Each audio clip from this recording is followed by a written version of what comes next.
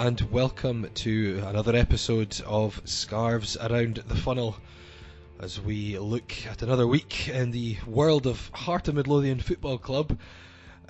It's going to be a difficult show this time, I think, Mark Donaldson, who has bravely also joined me. Hello, how are you? I'm okay, how are you?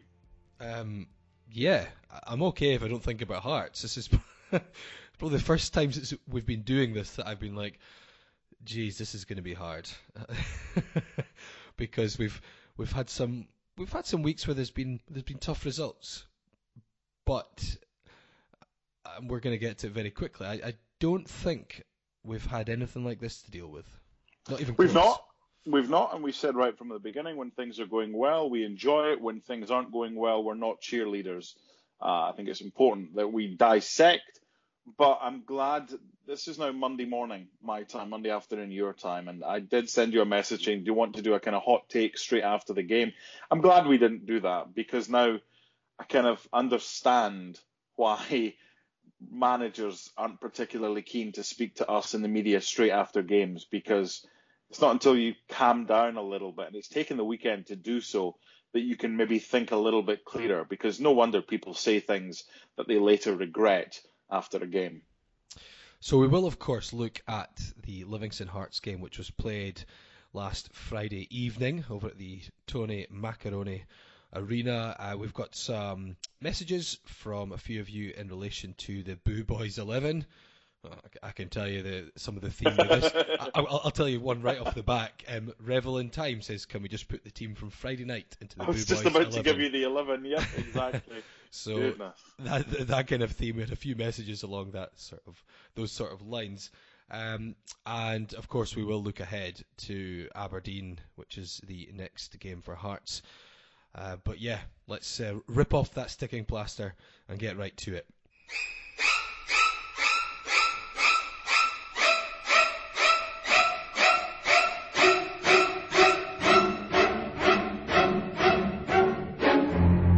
So Friday night, Hearts travelled to West Lothian, the short trip, 14 miles out of the capital, to face a Livy side who, they're a decent team. They're a difficult team to beat. We said in the last show that in the 9 league games since they've been promoted, they've only lost one, and Celtic went there, Hibs went there, Rangers went there. None of those teams could come away with a win. So I don't think anyone was expecting an easy ride for Hearts, and I think we spoke last week, Mark, and we said this is going to be an under 2.5 goals. This is going to be a 0-0, or it's going to be a sneaky 1-0 win for one side or the other. Straight off, the game was very open in the first half, and I mentioned a couple of times during our Hearts TV commentary that this wasn't the type of game I expected. There was quite a bit of free-flowing play. It was end-to-end at times, and there's quite a few chances. Hearts almost scored. Livy almost scored 3 or 4 times, and when it got to half-time, I have to say I was a little bit concerned. I thought we were getting opened up far too easily, and it wasn't the match I'd anticipated. No, we should have been behind at half-time, and I think the 0-0 scoreline just papered over the cracks. And then we changed things at half-time. Now, understandably, with DiCamona having to go off and Hughes having to come on, we changed the formation as well, Peter Haring dropping back. This is a weird one to analyse, because after 71 minutes, it was the game that we kind of thought it would be as far as the scoreline was concerned. Yes, yeah. Wasn't it? 0-0. Well, that's a bizarre thing. And I remember analysing it afterwards, and I said, first half concerned me a lot, and half-time I said, we need to change something because we're lucky that we're not behind. Bobby had to make a couple of good blocks. We were defending a bit desperately at times. And the second half, I thought, this is better. We've shored things up. We seem a lot steadier. Fair enough, we're not creating an awful lot, but we've got to the point in the game where we're maybe reaching the business end of the match, so the final 20 minutes, and it looks steady. It's 0-0. We can maybe take a couple of chances, and then you'll notice. Sorry guys, I know that we often look at the starting lineup and we'll discuss changes, blah blah blah blah blah. I don't know if you agree, Mark, but I think we'd be as well just get to the spell of the game, which is really what we're on about, because this formation system almost all goes out the window with the end of the game, the last 20 minutes, which was just bizarre. It was unbelievable. And I mean, and it started with the penalty, which, let's be honest, it was a terrible decision by Bobby Zlamal to come out and what he did. It was just the last 20 minutes. In fact, no, the last 18 minutes, because that's when the damage was done. That's when they scored the penalty. It was 72. Correct. So it's taught us quite a lot. Now, I'm not glass half full all the time. I wish I was more positive than I am. Maybe it's a Scottish trait. But if I was to be, or to take, not so much positives, I don't think you take positives from this, but I think you can learn lessons from it.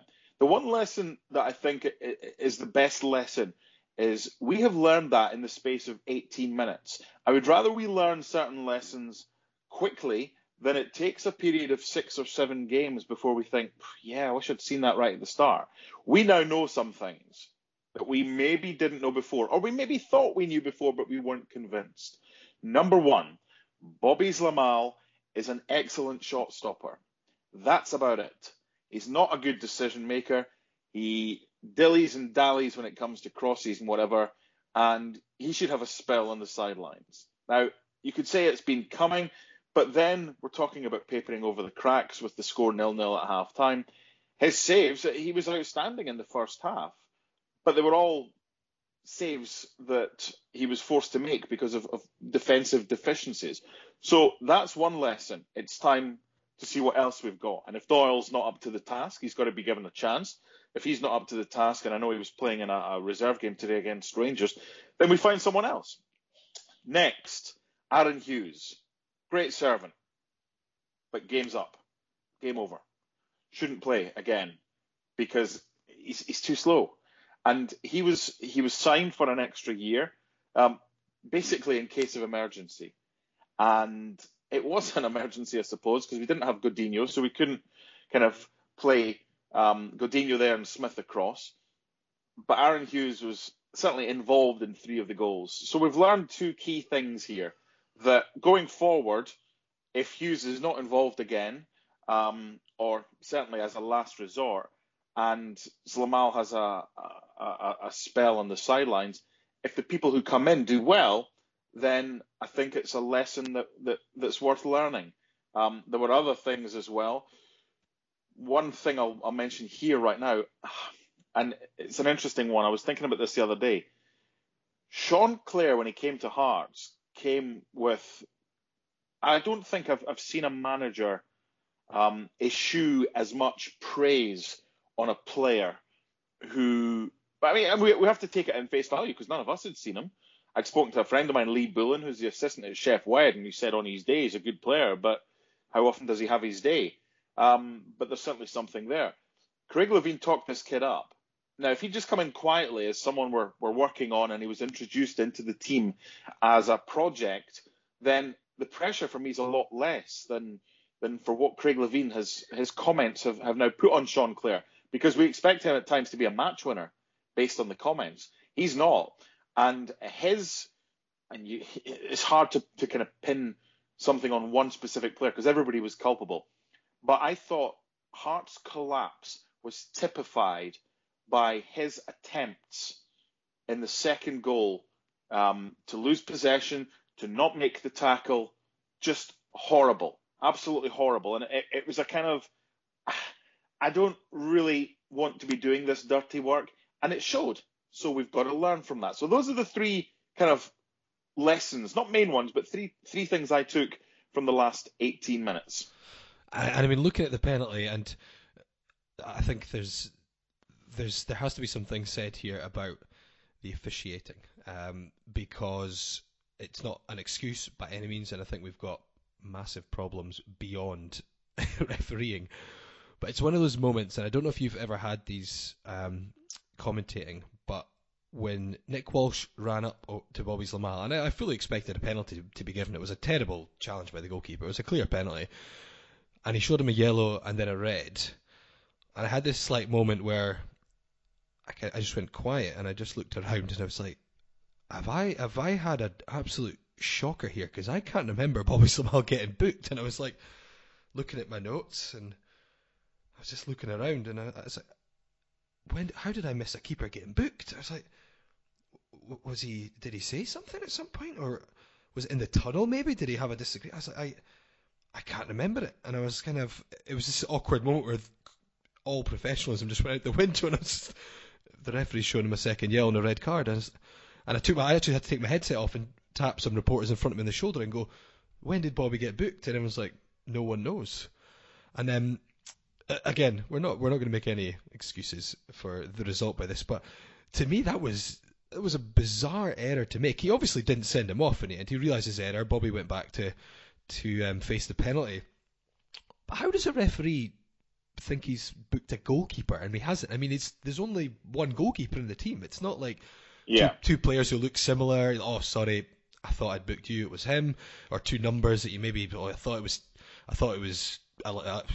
22, but it was actually 12. I was dumbfounded by that error. Yeah. Oh, okay. Nick Walsh had an okay game with the exception of a couple of things. One, that was just a mistake, and I'm glad it was rectified, and I'm pretty convinced it was rectified by Stephen McLean, the fourth official, because BT in their commentary were very, very quick, and obviously they have the touchline reporter, whether it's Ailey or Emma or whoever it is. Yeah. And he's obviously said to him, to them, to pass on to the commentators, he's not been booked. It's a mistake. And because they're all mic'd up, I assume that it was quickly rectified. I've got no problem with that whatsoever, because I totally agree with you 100%. As commentators, different commentators take different notes, but I always take a note of the bookings. And you're spot on. You always remember if a goalkeeper's been booked. Now, you can easily get booked in the tunnel or something out of sight that we haven't seen, which would make it a little bit clearer. But you've got to remember as well, yellow cards and red cards to an extent, but they're shown for the benefit of the spectators in attendance. They always have been. And even if it's a closed door game, you're doing that so that everybody knows, not so much the spectators as well, but the players as well. It's a kind of it's an act that takes place. By showing someone a yellow card, you're obviously booking them, but it's a weird one. It's done for the benefit of everybody else to make sure that everyone knows that player has been booked. The goalkeeper wasn't booked. And the issue was rectified. So I think that's something that we can move on from. We all make mistakes. I've got no problem with that. The issue I've got is the second yellow card for June. I was going to say, yeah, within 2 minutes of the kickoff, and I was the other side. So the way that the Tony Macaroni arena is laid out is when you're doing commentary, or the opposite side from the TV cameras. So I'm in the stand that you could see if you're watching, obviously on BT Sport or whatever. So the Doom incident was on your near side for you watching, Mark. It was on the far side for me. So I could see Doom going for the tackle. I had to say, from where I was, I thought it looked a foul, and I expected a free kick.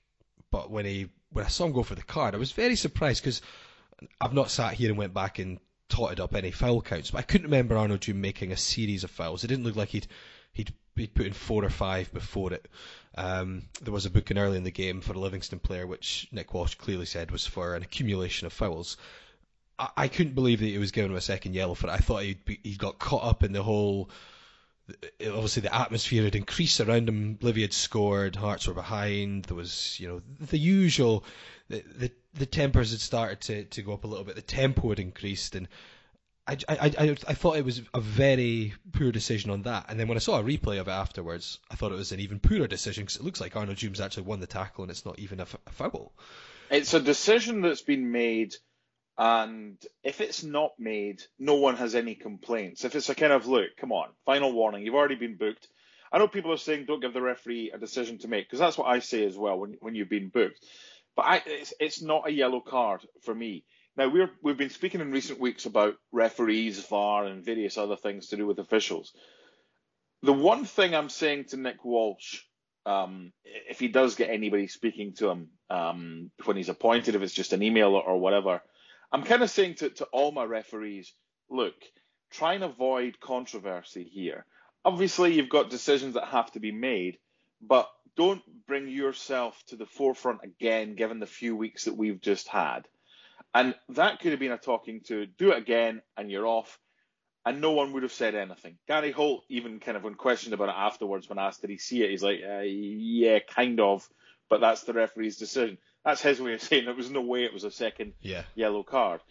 But decisions are made, and if you've been really harsh, don't make the challenge if you're on a yellow. Well, it's difficult because, I mean, you're taking the kind of combat nature out of it. However, it's still no excuse for what happened next. I think it was an error. But two things. One, Craig Levein said afterwards, the Hearts players chucked it. Mm-hmm. And I totally agree with that. And two, I think they felt sorry for themselves. And if they don't learn a lesson from that last 18 minutes, I think you'll see a much improved display on Saturday. In fact, I know we'll see a much improved display. I also know we will not see a capitulation like that again. I'm amazed that we saw that. But, and as this podcast goes on, I've got a couple of Hearts fans have posted things on Facebook which I want to read to you. And maybe they were done knee-jerk straight after the game or whatever. One of them calls for Craig Levein's head, which is a nonsense. But we have to see something as fans that shows that was just a complete abomination and ultimately a blip. And I think we will. Because if we don't, as Craig Fowler wrote in his piece in The Scotsman today, there'll be mutiny. Yeah, and I mean, looking through the goals, so 2 minutes after the Doom red card, Dolly Menga scores. Sean Clare, really slack with possession, tries to run it out, gets dispossessed. And the defence, it was an awful goal to concede. He walks across the 6-yard box. I actually thought he took too long with it. Could have shot earlier. Berra committed himself too early. Aaron Hughes, which it's actually hard to watch that because Aaron Hughes is obviously a footballer who's had a very distinguished career in England. He's obviously the most capped outfield player for Northern Ireland. He just doesn't look like he can play at that level. Not even close now. No, he was nowhere near it. Dolly Menga slotted in, and then the 3 goals after that are just so. Ryan Hardy ball over the top again. Aaron Hughes just can't keep up, and Ryan Hardy slots it in.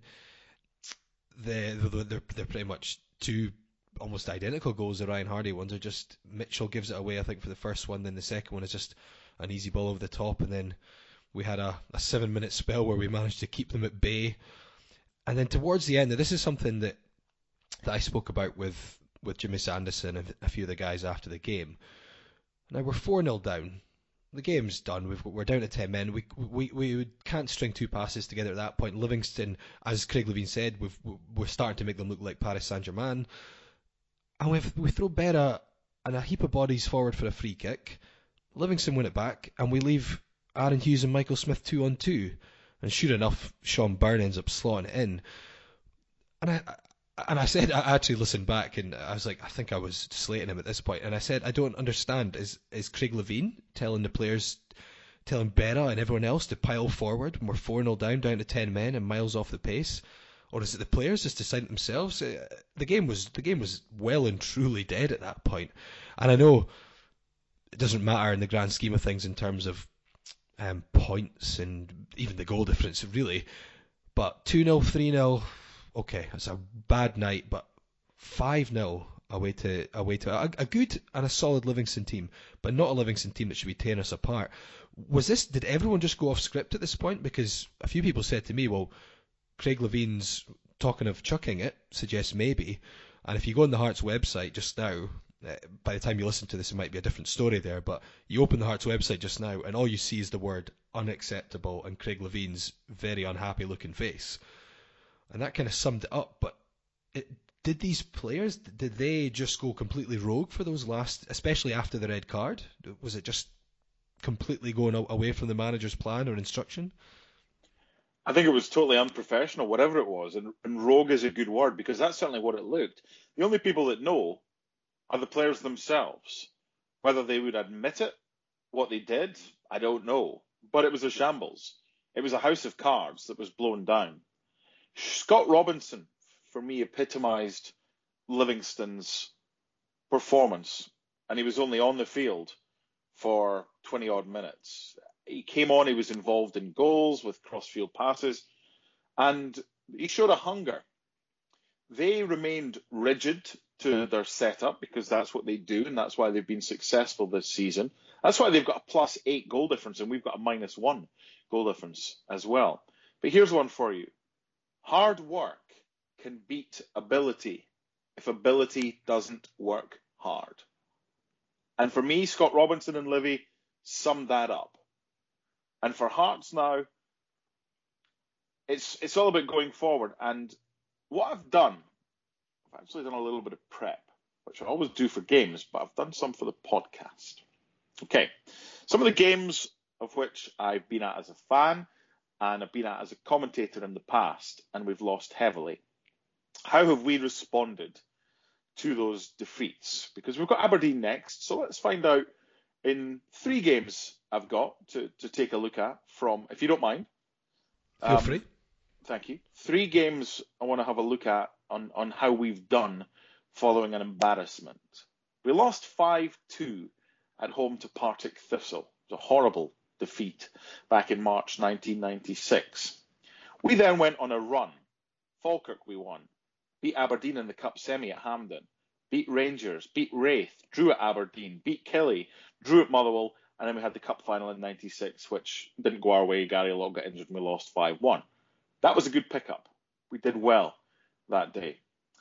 Then we have the Cup tie in 2003. Falkirk, yeah, yep.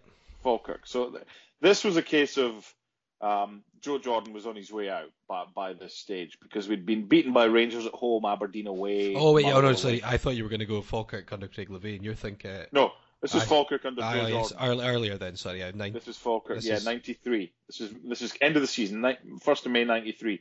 It's the 41st of 44 games. And this was the one that, for me, was as close to the players just saying, F you, to Jordan, as it was to the players going rogue at Livingston. How did we respond to that? Funnily enough, next game against Aberdeen, but at Tynecastle midweek, we lost. Then we drew at home to Airdrie, and then at St Johnstone, we lost. So that wasn't very good, and Jordan paid the price. So we're 1-1 from the 2 games so far that I've picked. The Falkirk Cup tie in January 2003. Now, as you mentioned, I think it was the previous month, we'd lost heavily to Motherwell as well, but we'd done all right and we'd picked up from that. Then we lost 4-0 in the Scottish Cup at Falkirk. And I remember commentating on the game, and it was a weird one because we put out a decent side that day, but we're just run ragged. We then, funnily enough, Aberdeen, next time out, away from home, exactly the same. We won by 1-0. Then we beat Dunfermline.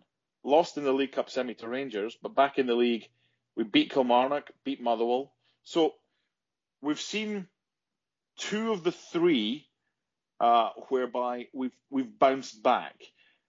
If I'm Aberdeen, Hearts is the last fixture I want this weekend because I'm expecting a backlash.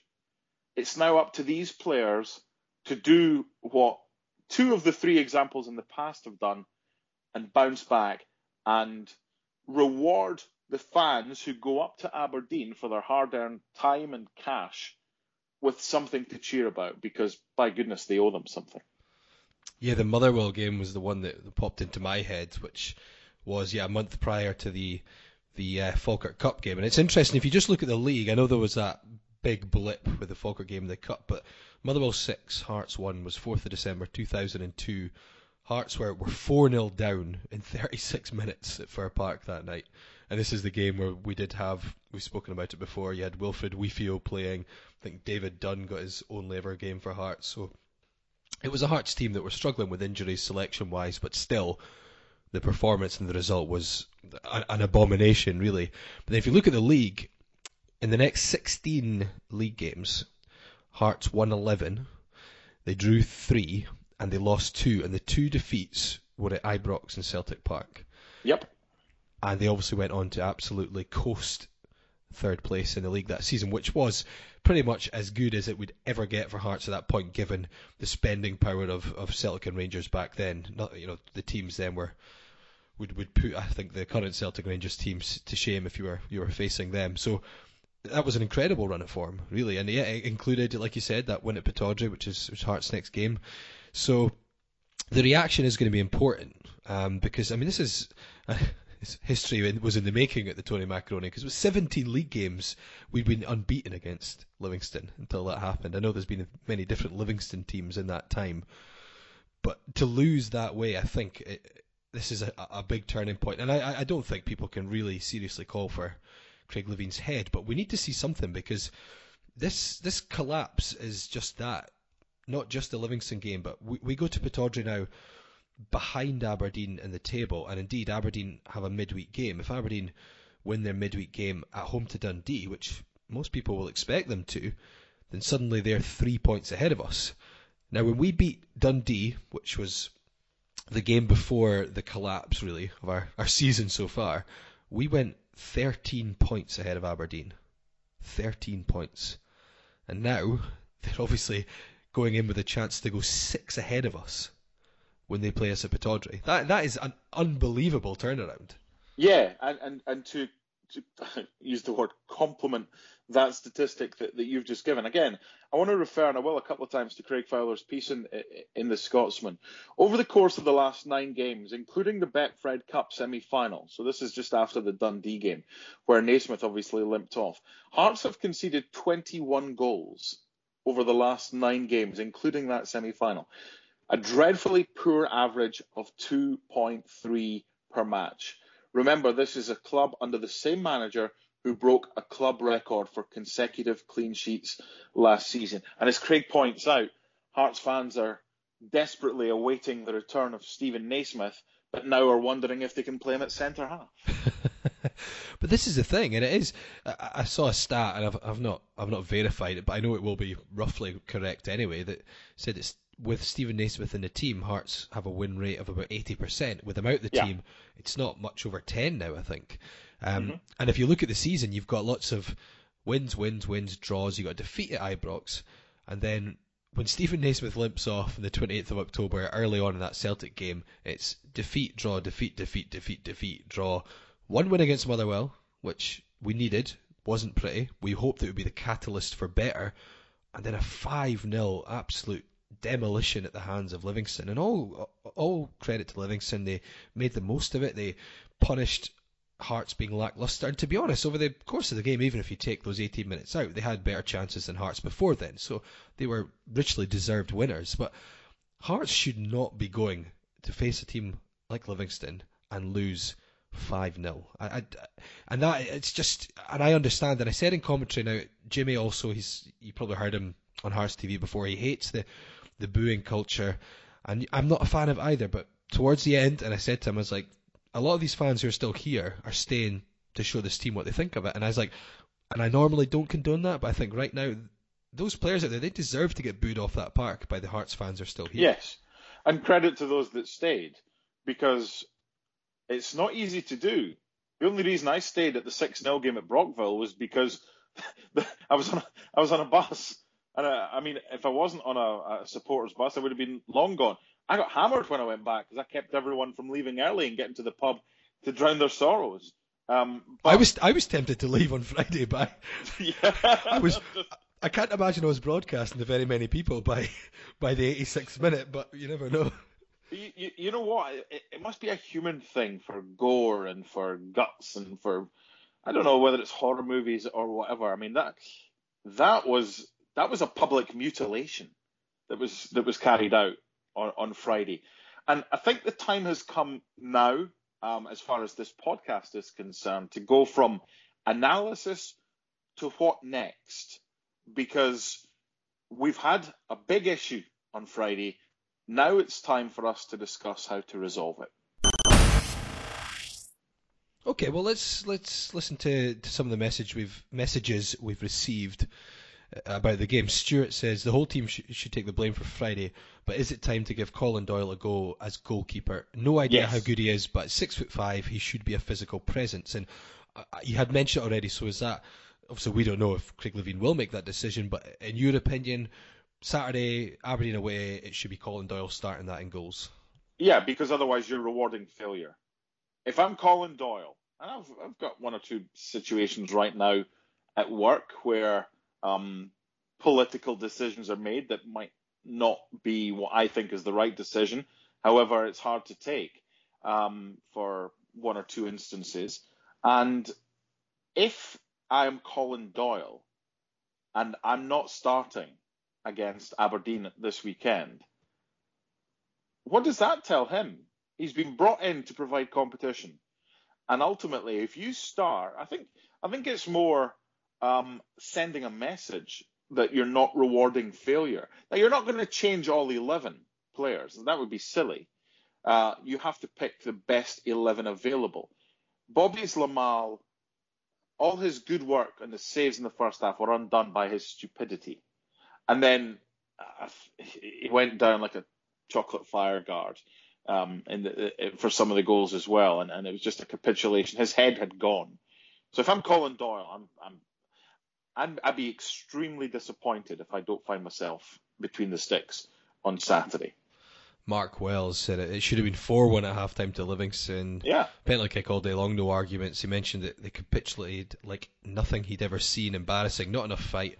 Based on that, the Gorgie boys ain't going to Europe. And certainly if performances continued in that vein, I wouldn't disagree with Mark.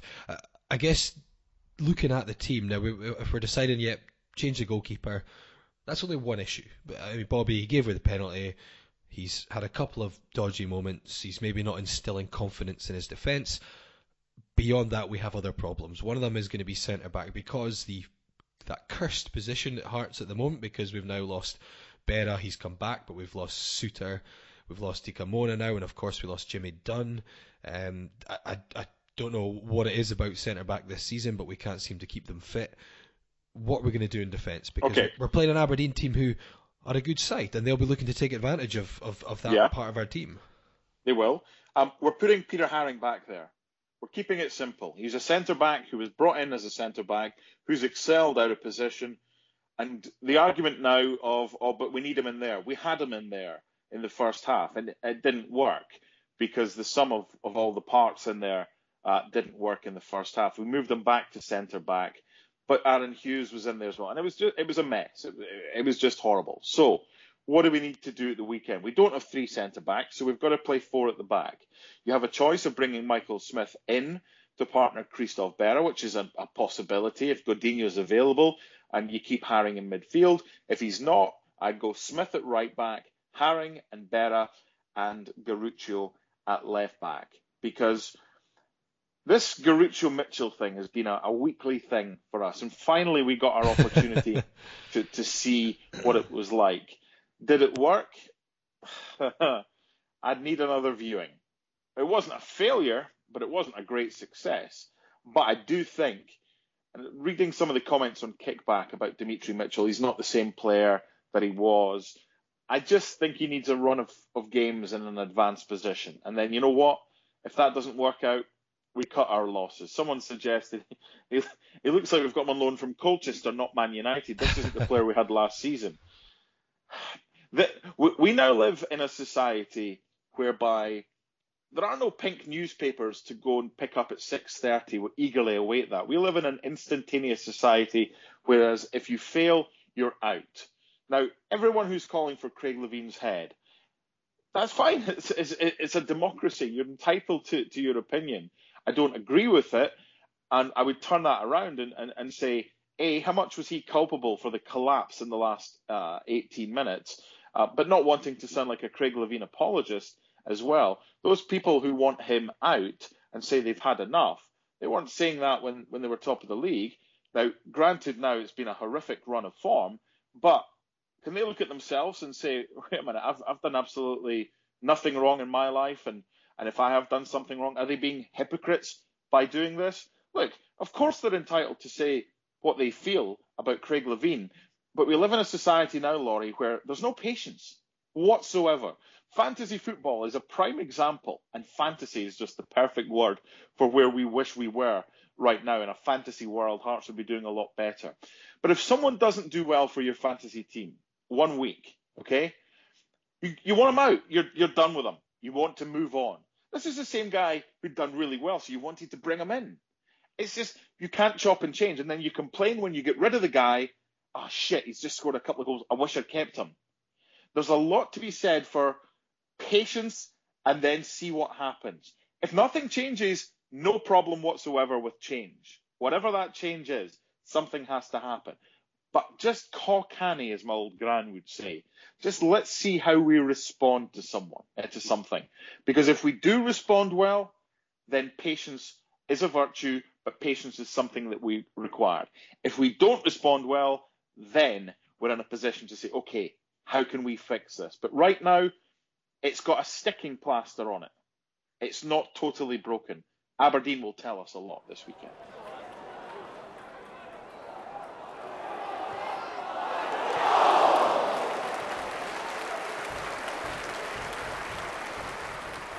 So you've given us the goalkeeper and defence.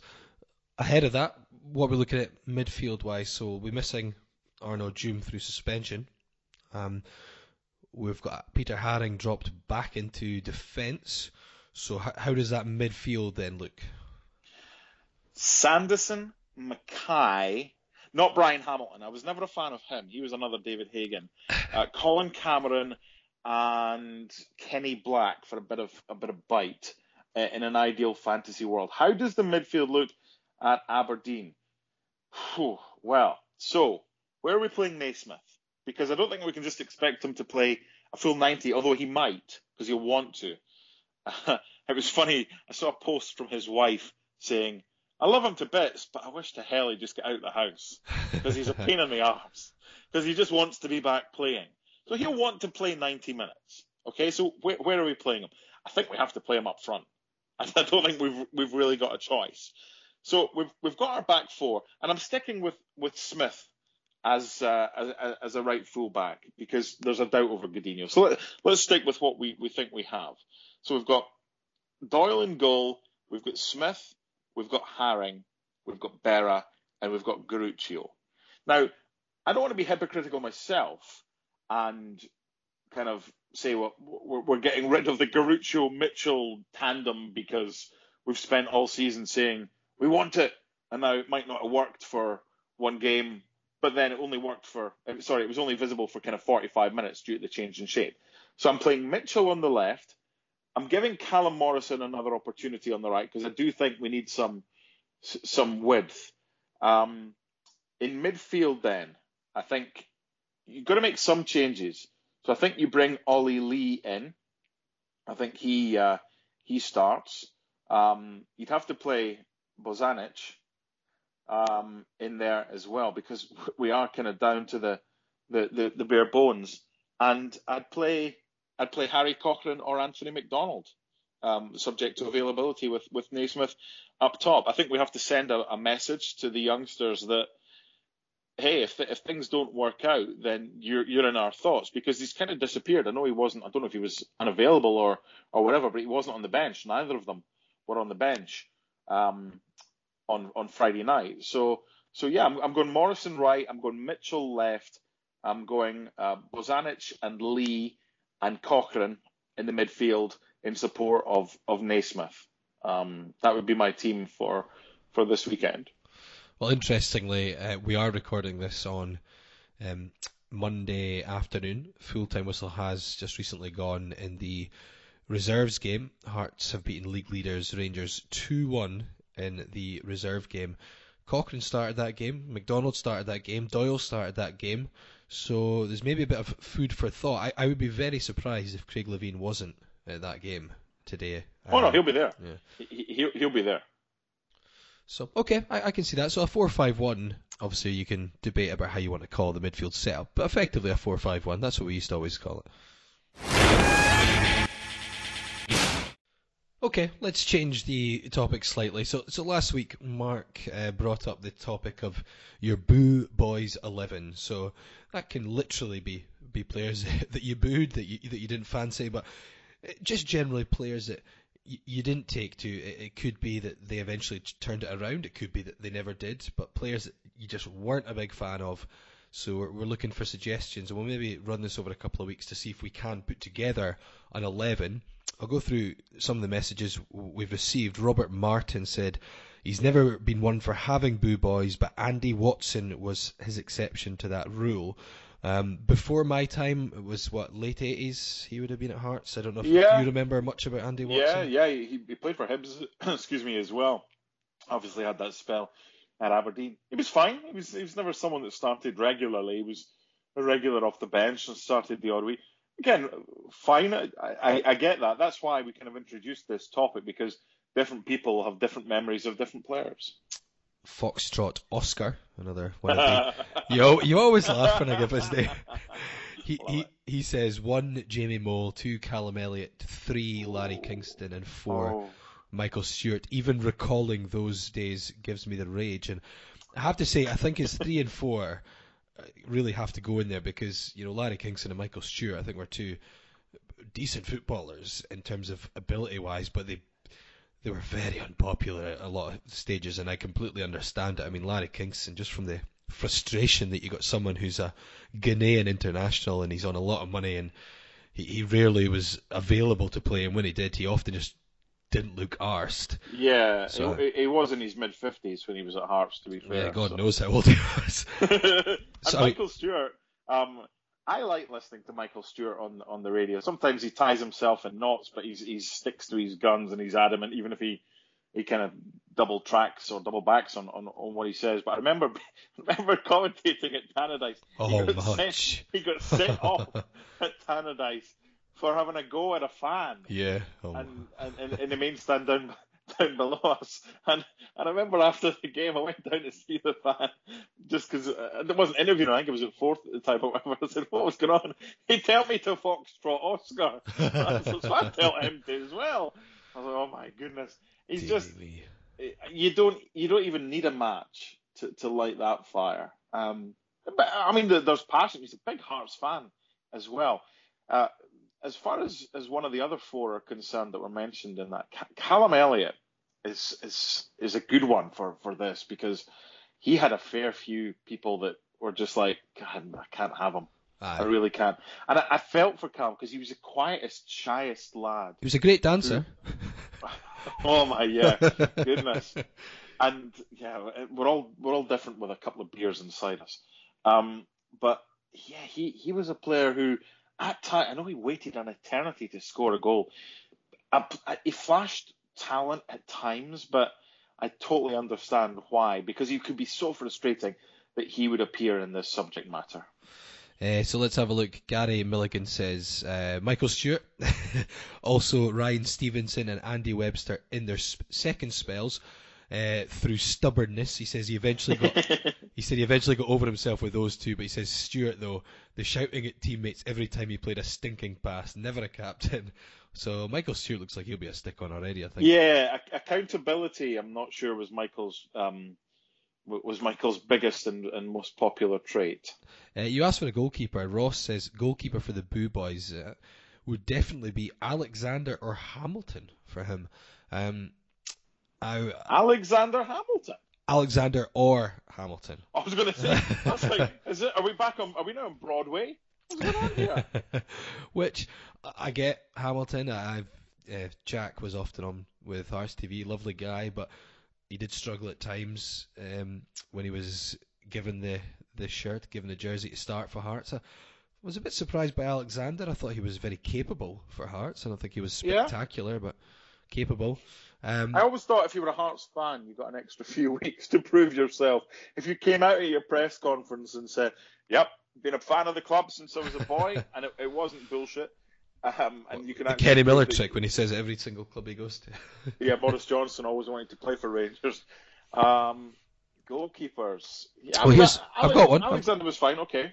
Stevie Morris, this it's maybe a bit before your time as well. I know it is actually. He says goalkeeper Brian Wilson from the late 70s. He says Willie Gibson put Hearts 3-0 up against Celtic and they lost 4-3. Oh. So I have to say, Brian Wilson, not a player I would have seen, not a player you would have seen, but I'm happy to go with Stevie Morris's word, mainly because I think Alexander or Hamilton is a bit harsh. But yeah, I still like Alexander Hamilton as one of them, one of the founding fathers of the United States. The one I gave last week was David Hagan, and the one I'm going to give this week is someone I actually mentioned earlier in the podcast. And it's, funnily enough, I've just spoken about players who have an allegiance with a club. If it's Hearts, get an extra, or should get an extra kind of few weeks before their poor performances are brought. But he's a Hearts fan. We'll give him another couple of weeks. No, we can't anymore. This player, to my knowledge, is not a Hearts fan. I think he's maybe a St Mirren fan or a West Coast boy. Someone that was up against it right from the start because he was signed from Hibs. And he cost about $250,000 in January '95, bought by Tommy McLean. I just could never get Brian Hamilton. He was all right for us. I'm sure he had one or two reasonable games, but I mean, what did he get? He got a couple of goals against Motherwell and one against Alloa in a League Cup tie.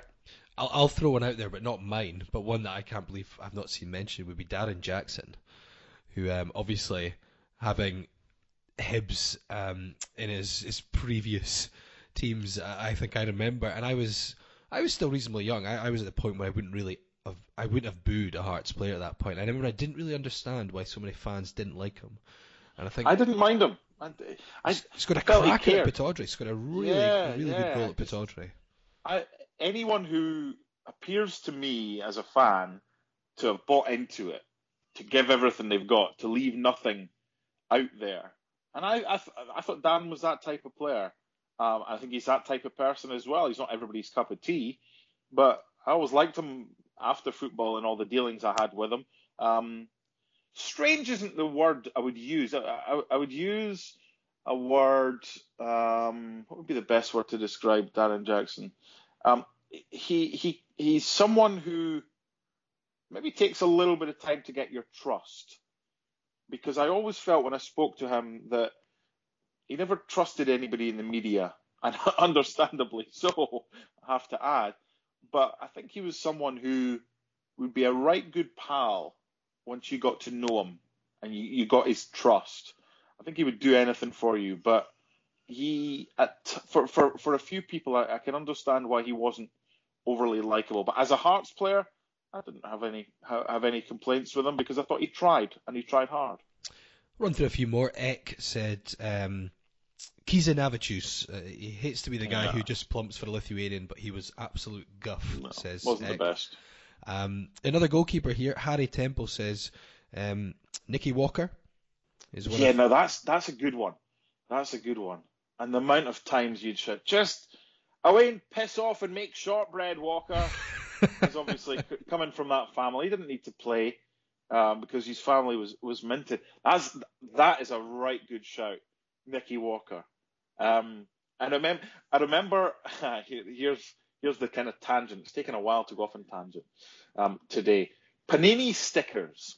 Back in the 80s, the Scottish Premier League, the Fine Fair Premier League, you used to get one page, not 2 pages, in your Panini books for your teams, which meant one sticker included 2 players.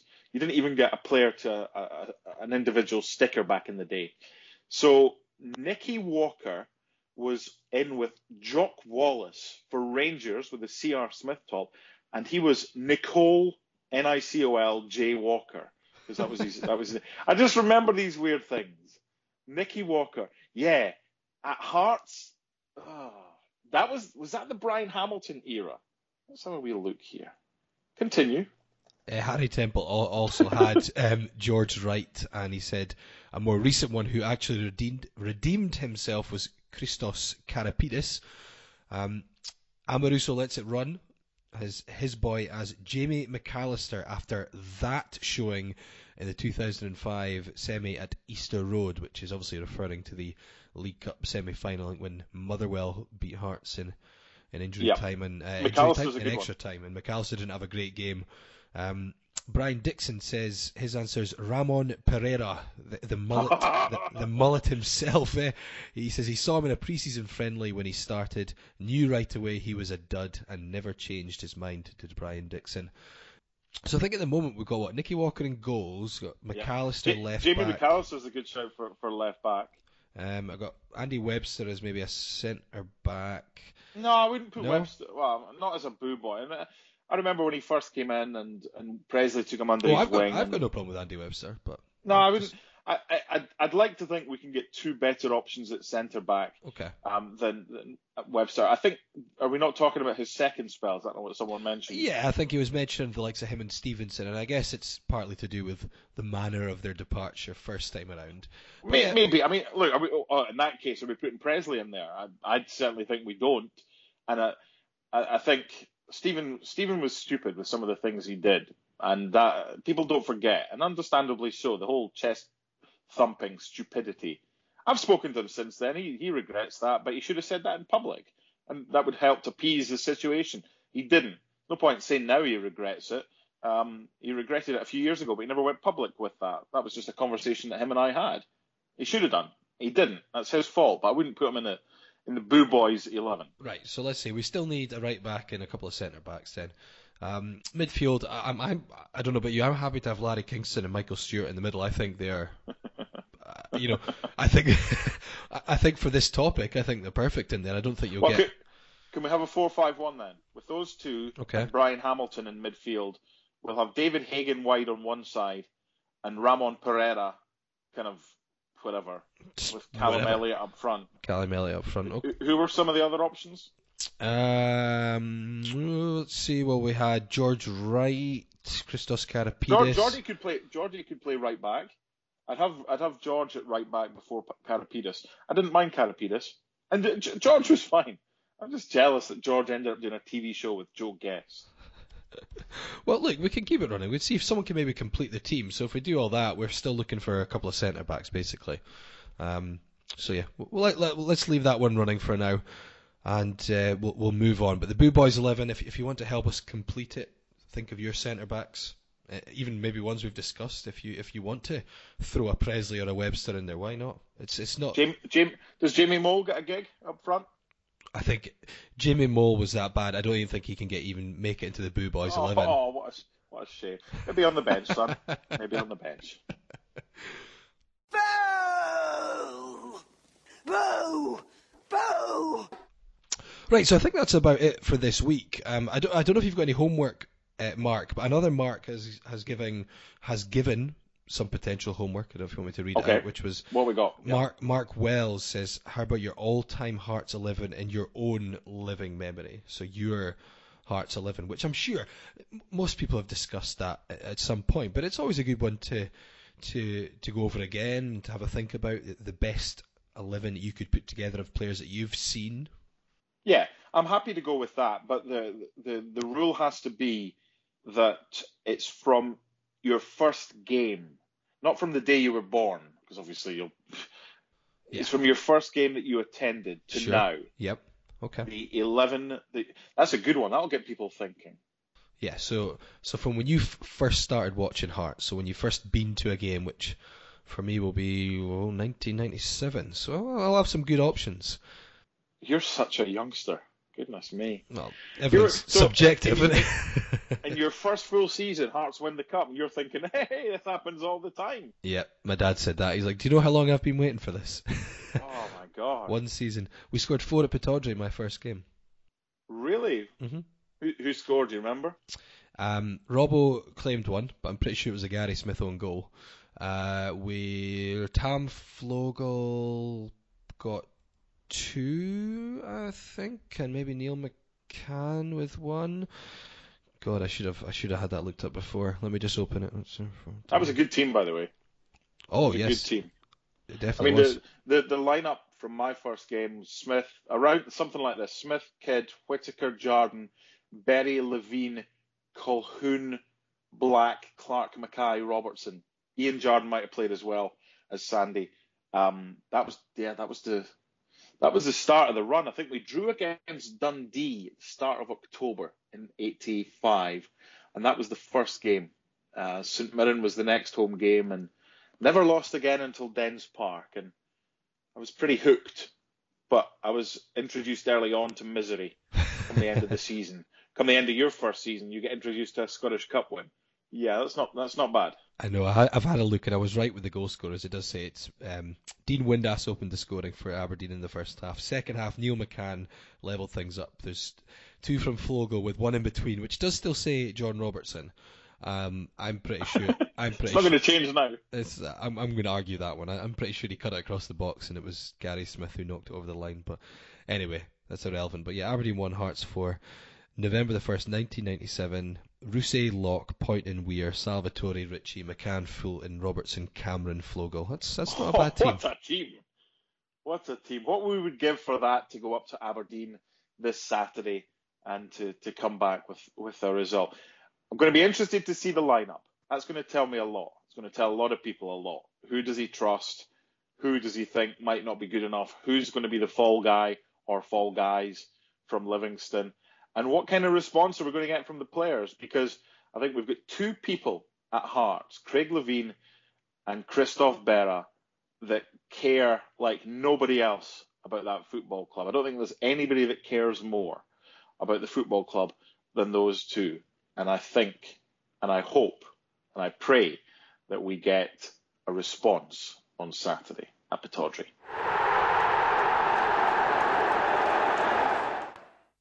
That brings us to the end of this week's show. So thank you again to Mark for joining me, and thank you to all the listeners for their feedback, which has obviously helped us along on what has been a very difficult one as we analysed. So it's one of the biggest collapses in a Hearts game that we've seen in a long time.